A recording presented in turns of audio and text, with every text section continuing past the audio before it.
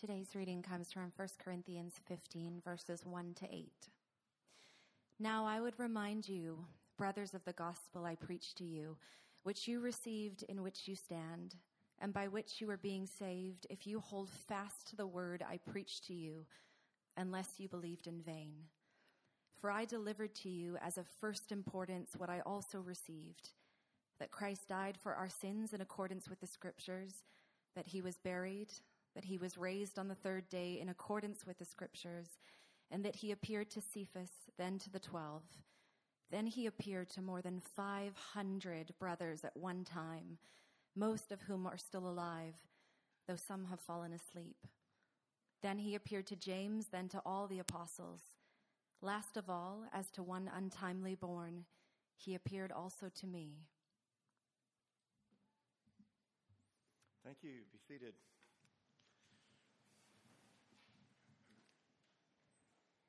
Well, good morning. It's wonderful to see you this morning. This is actually the gathering my wife Pat and I normally attend, so it's exciting to be with our people in this second gathering this morning. Thank you very much for warmly embracing us as we moved to Vancouver about a year and a half ago. We are moving toward permanent residency, and I took my English proficiency exam Friday afternoon, which was great. So I really appreciate you letting me speak this morning, even though I'm still learning to speak Canadian. But it's great to get to share with you this morning, and just a delight to be able to open God's Word with you. A man named Marcel Sternberger was a photographer in New York City at the end of World War II. And he tells about a chance meeting on a Brooklyn subway with a man named Bela Paskin. Bela was a law student before the war broke out, and he was put to work very quickly in a German labor battalion and sent to the Ukraine. Later, he was taken into custody by the Russians and put to work burying the German dead. After the war, he traveled hundreds of miles across Europe to Debrecen, his home, a large city in eastern Hungary. And when he went to the apartment once occupied by his father and mother, brothers and sisters, he found strangers there. He went upstairs and he went to the apartment where he and his wife had stayed, and he also found strangers there. And they said, "We've never heard of your family." He was sad and began walking away and suddenly heard a voice crying out, "Paskin Baksi," which means Uncle Paskin. The child running after him was the son of old neighbors of his. So he went to the boy's home and they told him, "Your whole family is dead. The Nazis took them to Auschwitz."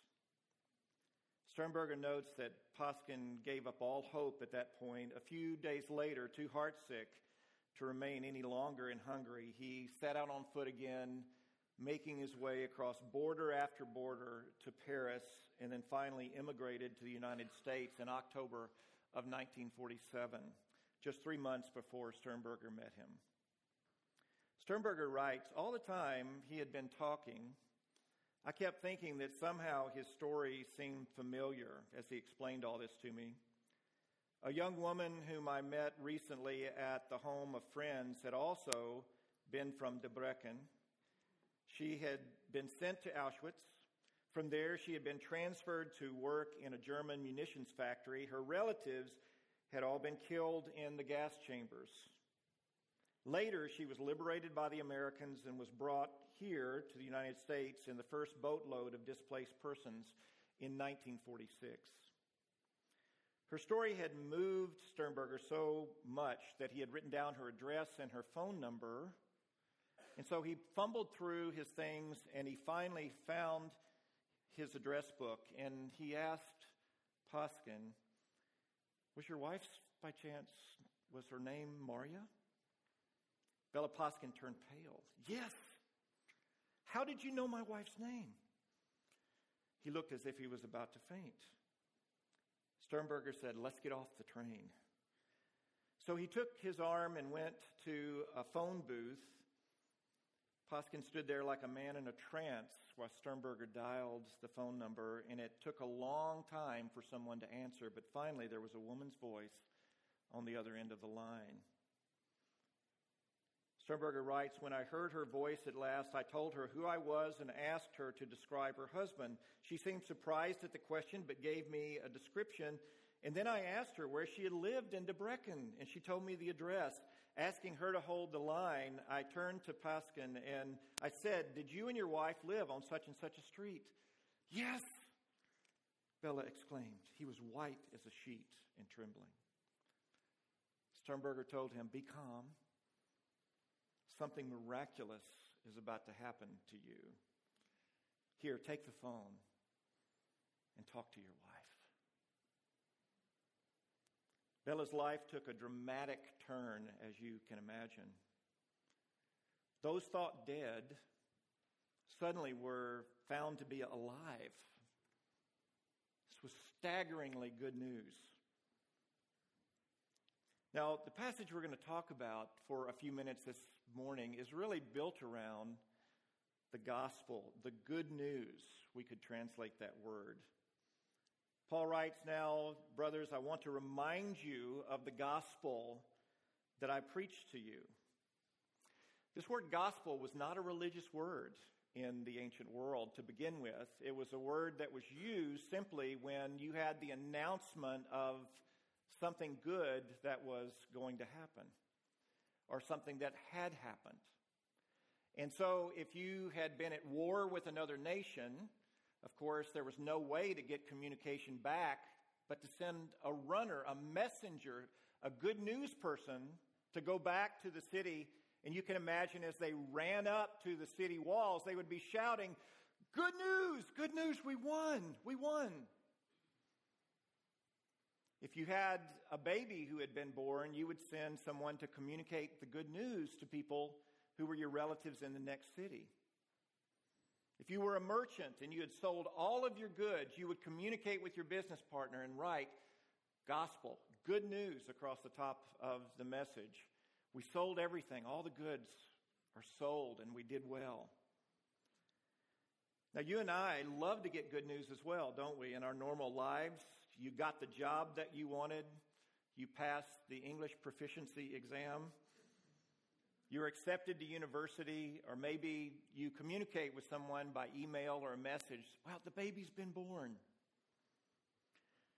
So good news, this term is taken up by the early Christians to describe the amazing good news of what had happened with Jesus in terms of who he was and what he had accomplished on our behalf.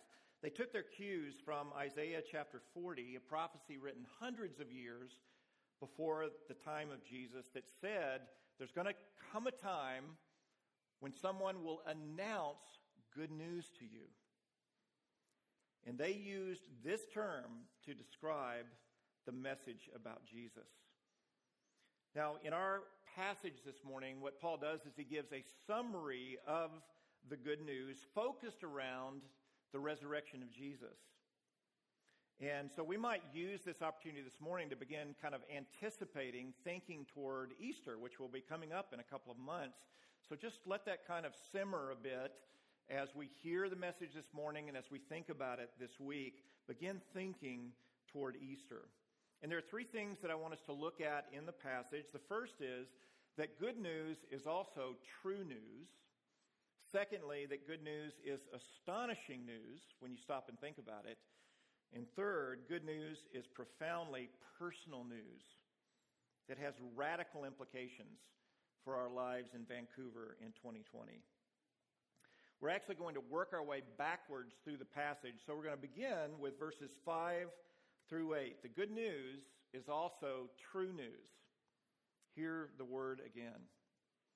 In that he, Jesus, after his resurrection, appeared to Cephas, and then to the 12, and then he appeared to more than 500 brothers at one time, most of whom are still alive, though some have fallen asleep.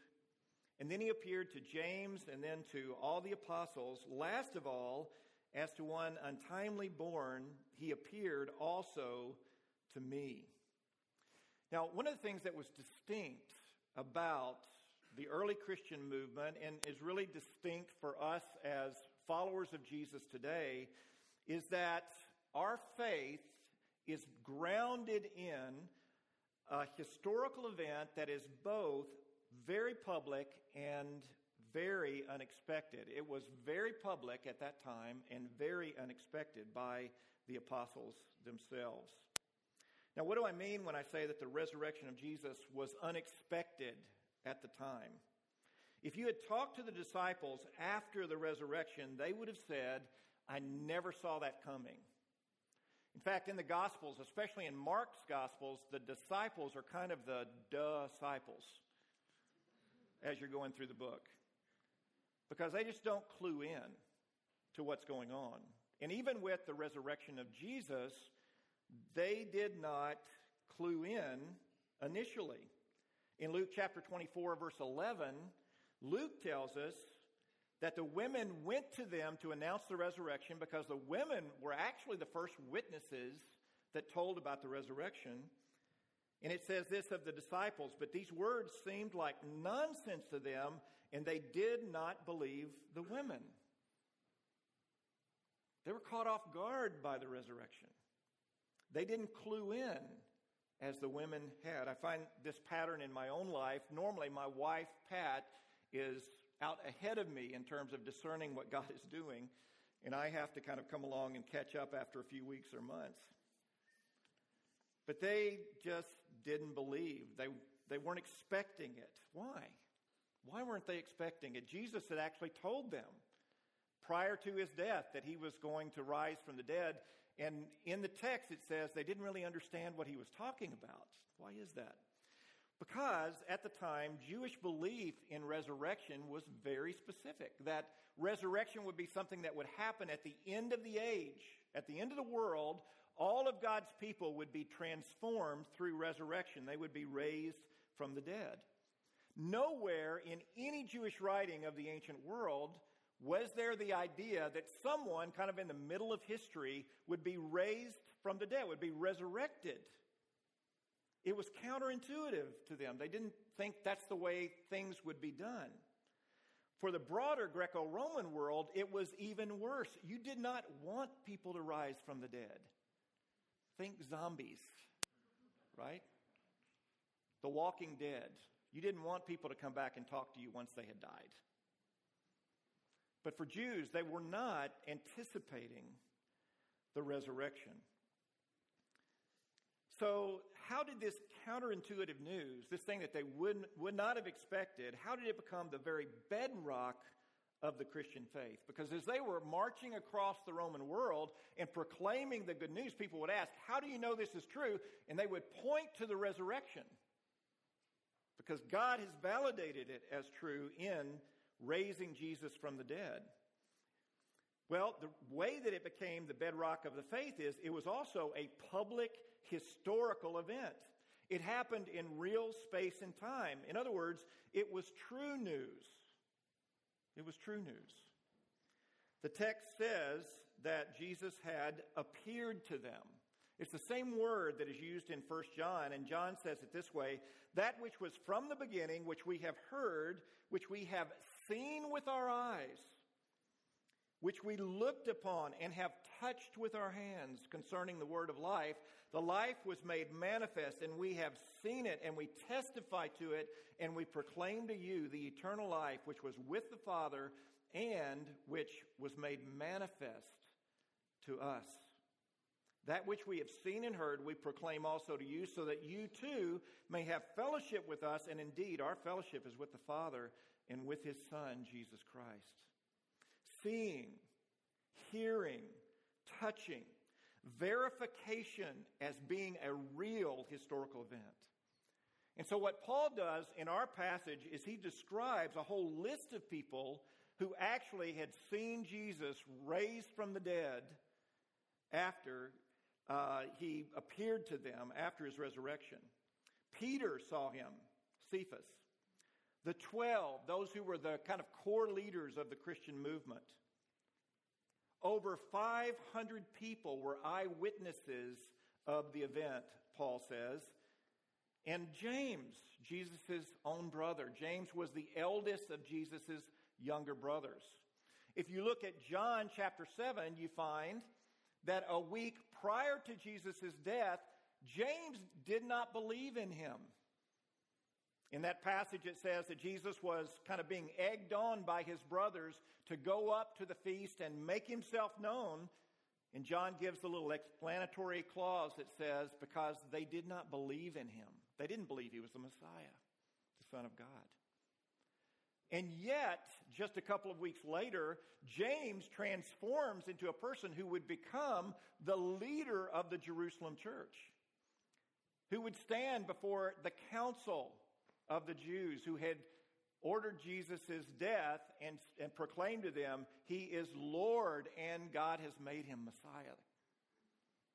James himself was an eyewitness of the resurrected Jesus, and Paul on the Damascus Road.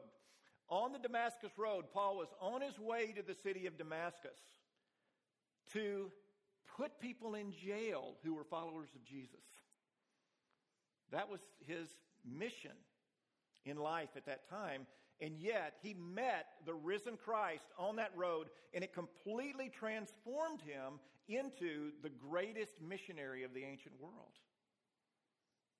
He was transformed because he met the risen Christ.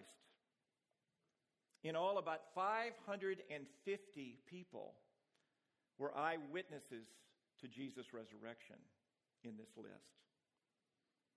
And it wasn't just a mass hallucination of some type. It was over a matter of weeks.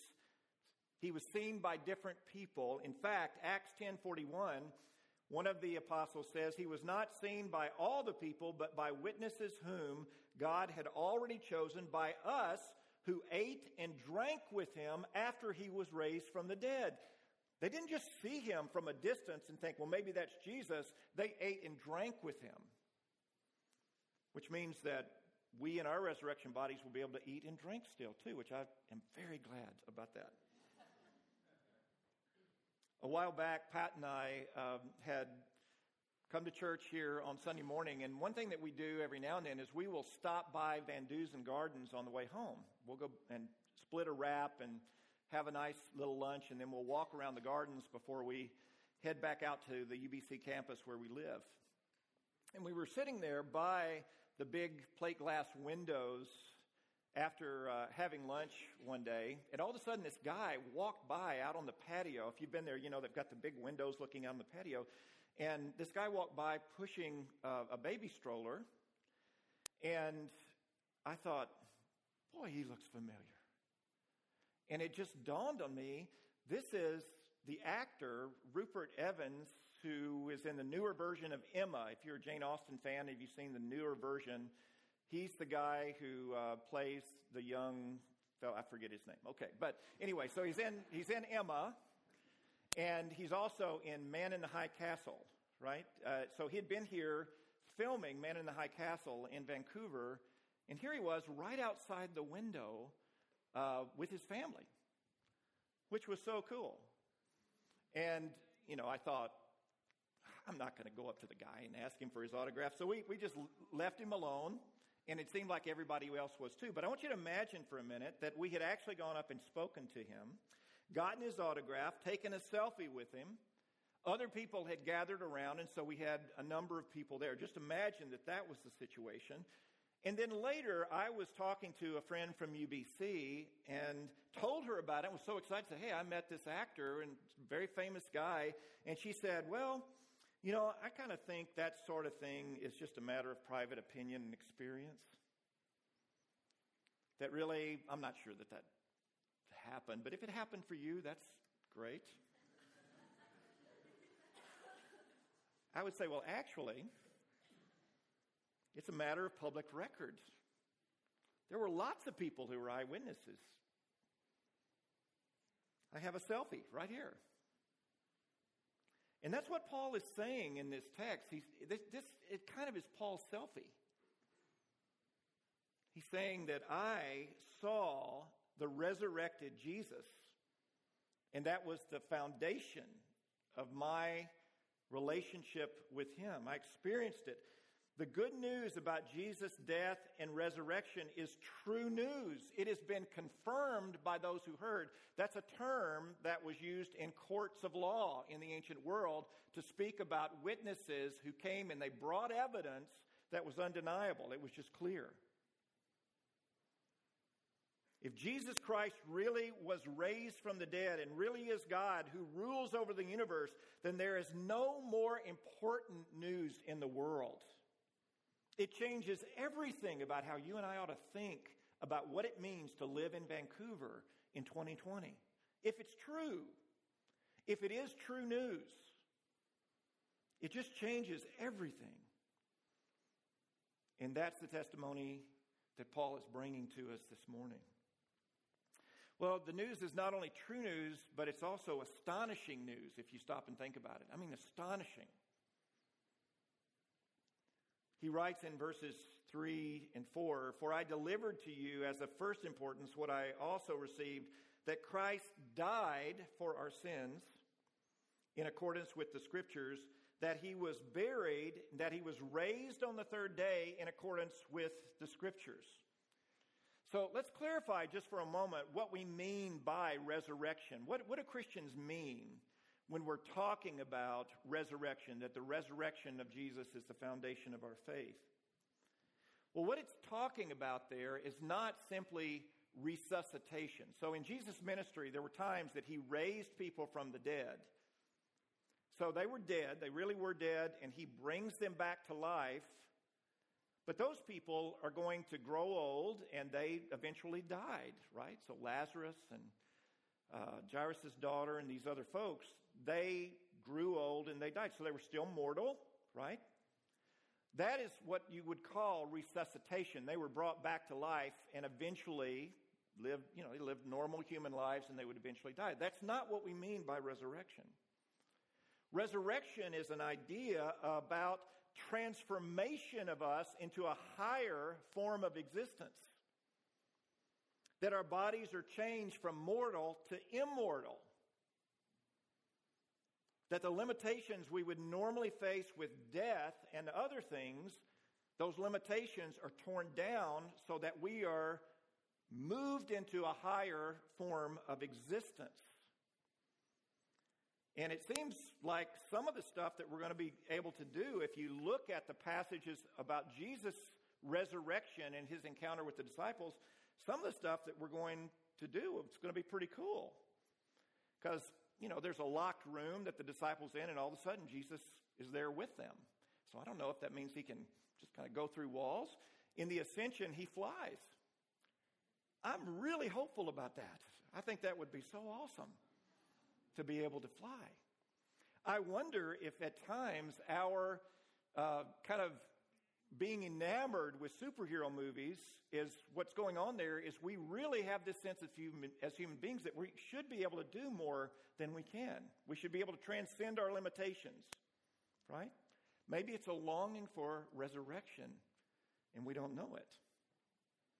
But the idea of resurrection is that we will move to a higher plane of existence. C.S. Lewis in The Weight of Glory writes, "The dullest and most uninteresting person you talk to may one day be a creature which, if you saw them, you would be strongly tempted to worship them.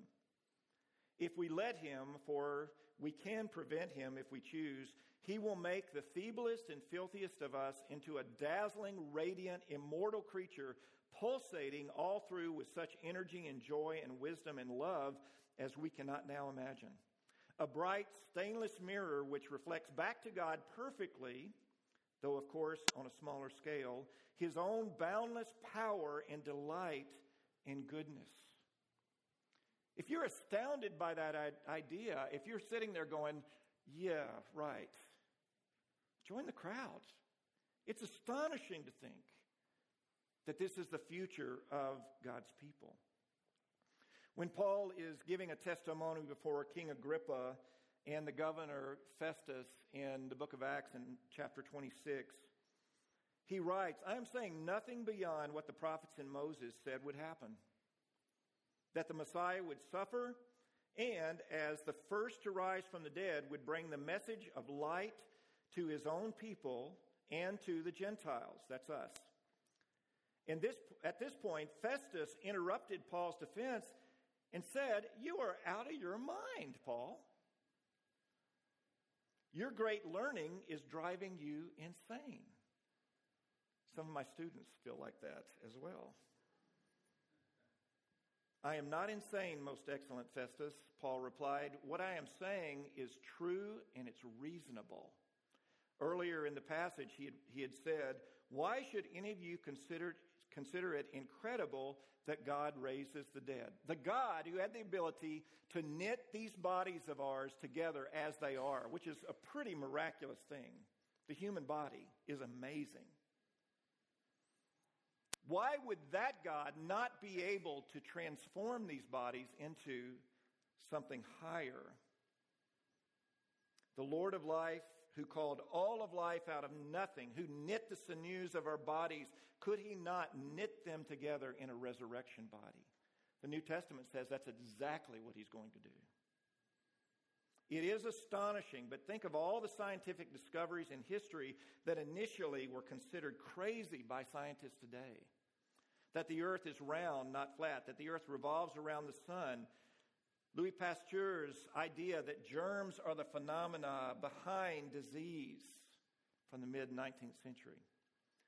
100 years ago, plate tectonics, the theory that the continents are adrift, was considered pseudoscience.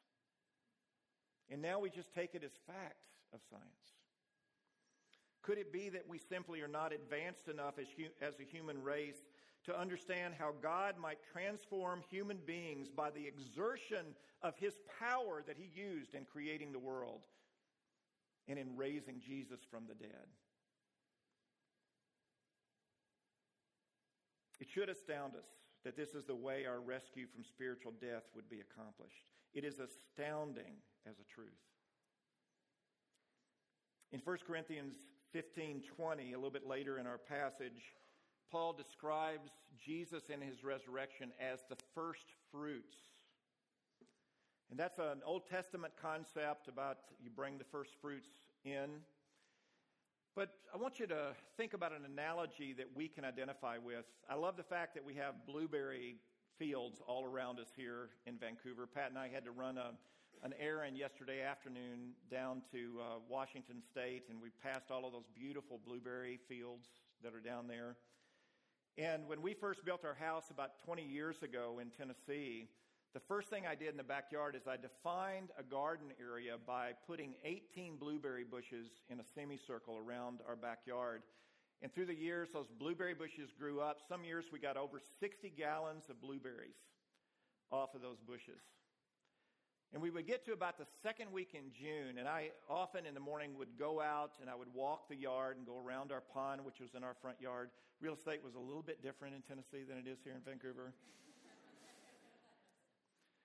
And I would come around the blueberry bushes, and normally about the second week in June, I would glance over at the bushes, and one of those berries that had been kind of pinkish blue had all of a sudden turned into a distinct blue. And it was ripe. And I would pick that blueberry, and I wish I could tell you I would go in and say to my wife, "Here is the first blueberry of the year." But that's not what I would do. Normally I would eat that blueberry. It was great. It was great. But that first blueberry, what is it doing? It is heralding that the crop is going to be coming in really soon. And Jesus is the first fruit of the resurrection in that he is the first one to go through the process of dying and then experiencing that transformation. He is the first fruit that says this is exactly what's going to happen to those of us who are followers of Christ. And it is astonishing, it's mind-blowing, and we really need to have a renewal of a sense of wonder about this. Ben Patterson is a guy who tells a story about a missionary who had gone into Southeast Asia, to the deep jungles of Southeast Asia, where people had never heard about Jesus. They had never even seen a movie of any kind. And a missionary took this movie, the Jesus film, show to this tribe. and set it up and had the screen and everything. And you can imagine how it felt for these people who had never heard about Jesus before to see this good man who healed the sick and was adored by children, but who then was held without trial and beaten by jeering soldiers. As they watched this, the people came unglued. They stood up and they began to shout at the cruel men on the screen, demanding that the outrage stop. And when nothing happened, they attacked the missionary running the projector. Perhaps he was responsible for this injustice. He was forced to stop the film and to explain that the story wasn't over yet, that there was more. So they settled back on the ground, holding their emotions in check. And then came the crucifixion. Again, the people could not hold back. They began to weep and wail and shout with grief. And then the film had to be stopped again. The missionary again tried to calm them down, explaining the story isn't over yet. There's more. So they composed themselves and they settled back on the ground to see what would happen next. Well, what happened next was the resurrection. And this time, pandemonium broke out, but for a different reason. The gathering had spontaneously erupted into a party. The noise was of jubilation. It was deafening. The people were dancing and slapping each other on the back. Christ had risen. Again, the missionary had to shut off the projector, but this time he did not tell them to calm down, because everything that was supposed to happen in the story and everything that was happening in their lives was exactly as it should be. They were overwhelmed with the glory of the resurrection of Christ. They understood that it had implication for their own lives. So the good news is true news. It is astonishing news, but then finally it is also personal news. Notice the personal pronouns in the first two verses of the passage. Now I would remind you, brothers, of the gospel I preached to you, which you received, in which you stand, and by which you are being saved, if you hold fast to the word I preached to you, unless you believed in vain. The death and resurrection of Jesus may be true. These events may be astonishing, but ultimately it comes to each one of us as much more than information. It comes as invitation. Notice Paul said that he had preached to them. The verb that is used here is a sister word for the word we've been talking about, the gospel or good news. It's really, if you translate it very woodenly and badly here, he would be saying the good news with which I good newsed you. It means to announce the good news. So when Paul came to Corinth, what he did is he said, in essence, folks, I have an announcement to make. Jesus has been shown to be the true Lord of the universe, and he will give life to those who commit themselves to him. You can be decisively forgiven, and you can have the life that God wants you to have forever. And at this announcement of the good news, Paul says that the Corinthians responded in three ways. And these three ways can parallel our experience as you and I respond to the good news even this morning. First, he says they received the message and embraced it. They received the message. Pat and I have been married for 32 years. It just keeps getting better, which is awesome. But I remember when I asked her to marry me, like it was yesterday, we got engaged on the Riverwalk in San Antonio, Texas. Very romantic spot. And in essence, what I did is I announced to her what I hoped would be good news to her, that I wanted to marry her. We had not talked about marriage to this point. And she received it. In essence, she said, I'm in. Yes. Miracles happen. She said, I trust you. I will commit myself to you, to having this relationship with you for the rest of our lives. And in essence, that's what we do when we receive the gospel. We say to God, I trust you, and I will commit my life to you. The second thing Paul says happened with them is that this is the gospel in which they stand. In which they stand. What this means is that they had gone public with their relationship with Jesus. They had been established. In essence, they had stood with the church and said, we are a part of this group of people who live for God in the world. They were standing in the gospel in that sense.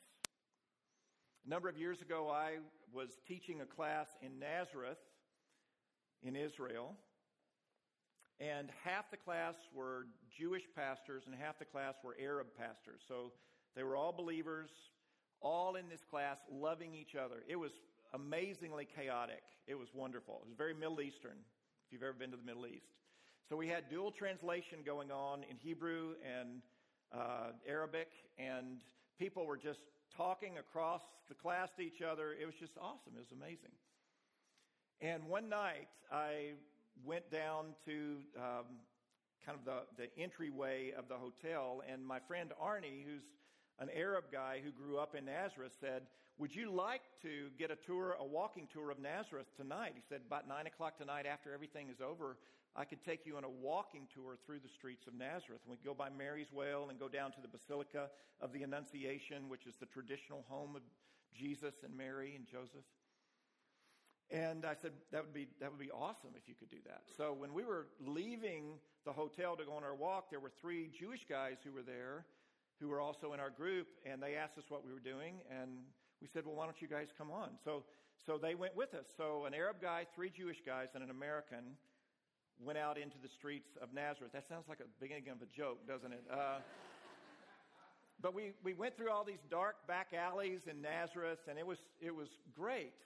And we made our way down to the Basilica, and we got to the Basilica, and as we were standing outside the Basilica, which was closed, there were 2 older Arab men and a young woman walking up the street toward us, and they came up to us, and one of them was a trained tour guide. You have to go to school for about 2 years in Israel to be an official licensed tour guide, and he had done that. So he spontaneously just gave us a wonderful history of the Basilica and explained why you had different churches that met inside and all of this. And we got to the end of kind of his presentation, and the other Arab man turned to Arnie and he said, you know, you're Arab and these 3 guys are Jewish. What's up with that? He wasn't offended or anything. He was genuinely curious. And without missing a beat, without looking at each other, all 4 of them, the Arab guy and the 3 Jewish guys, all said, it's because of Yeshua. Jesus. And they just spontaneously took a stand publicly, together, in the name of Yeshua. That's what it means to take a stand, to be the people of God who are identifying with God's people in Christ. But then the third thing that he says that happened with them is by which you are being saved. It's present tense. It's talking about something that is ongoing. In the New Testament, J.I. Packer says, we have salvation as a past, a present, and a future reality. In the past, when you come to faith in Christ, you are saved from the penalty of sin. When you come into that relationship, God decisively forgives you for your sins. In the present, Packer says, we are being saved from the power of sin. As the Holy Spirit lives in our lives and continues to grow us and develop us, we are in the process of being saved from the power of sin. And in the future, when Christ returns, we will be transformed in our resurrection bodies and saved from the very presence of sin. Of course, if this is true, boy, it has great implications for us today in Vancouver. N.T. Wright says the resurrection is the decisive event demonstrating that God's kingdom really has been launched on earth as it is in heaven. The message of the resurrection is that God's new world has been unveiled in Jesus Christ and that you're now invited to belong to it. If you experience the gospel, you're not just experiencing it in your past, you're experiencing it right now through your relationship with God in Christ. Because the resurrection is true and astonishing and personal, you and I are invited to be involved in what God is doing in the world. Let that sink in.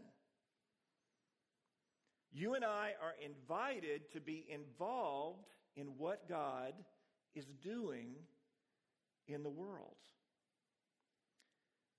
Will you hear the good news today and respond to it? Will you hear that good news and come and stand together? Can we do that together? Will you and I hear that good news and be saved from the penalty, the power, and eventually the presence of sin because of resurrection? Back to my story on Bela Paskin. He nodded his head in mute bewilderment, his eyes bright with tears. He took the receiver, listened a moment to his wife's voice, and then he cried suddenly, "This is Bela! This is Bela!" And he began to mumble hysterically, seeing that the poor fellow was so excited he couldn't talk coherently. I took the receiver from his shaking hands. "Stay where you are," I told Maria, who also sounded hysterical. "I am sending your husband to you. We will be there in a few minutes." Bela was crying like a baby and saying over and over again, "It is my wife. I go to my wife." He responded to the good news by moving on it. And that's the call to us this morning. Will you stand with me, please? Thanks for listening. For more information about Christ City Church in Vancouver, please visit christcitychurch.ca. We invite you to join us in praying that God's kingdom would come in Vancouver as it is in heaven.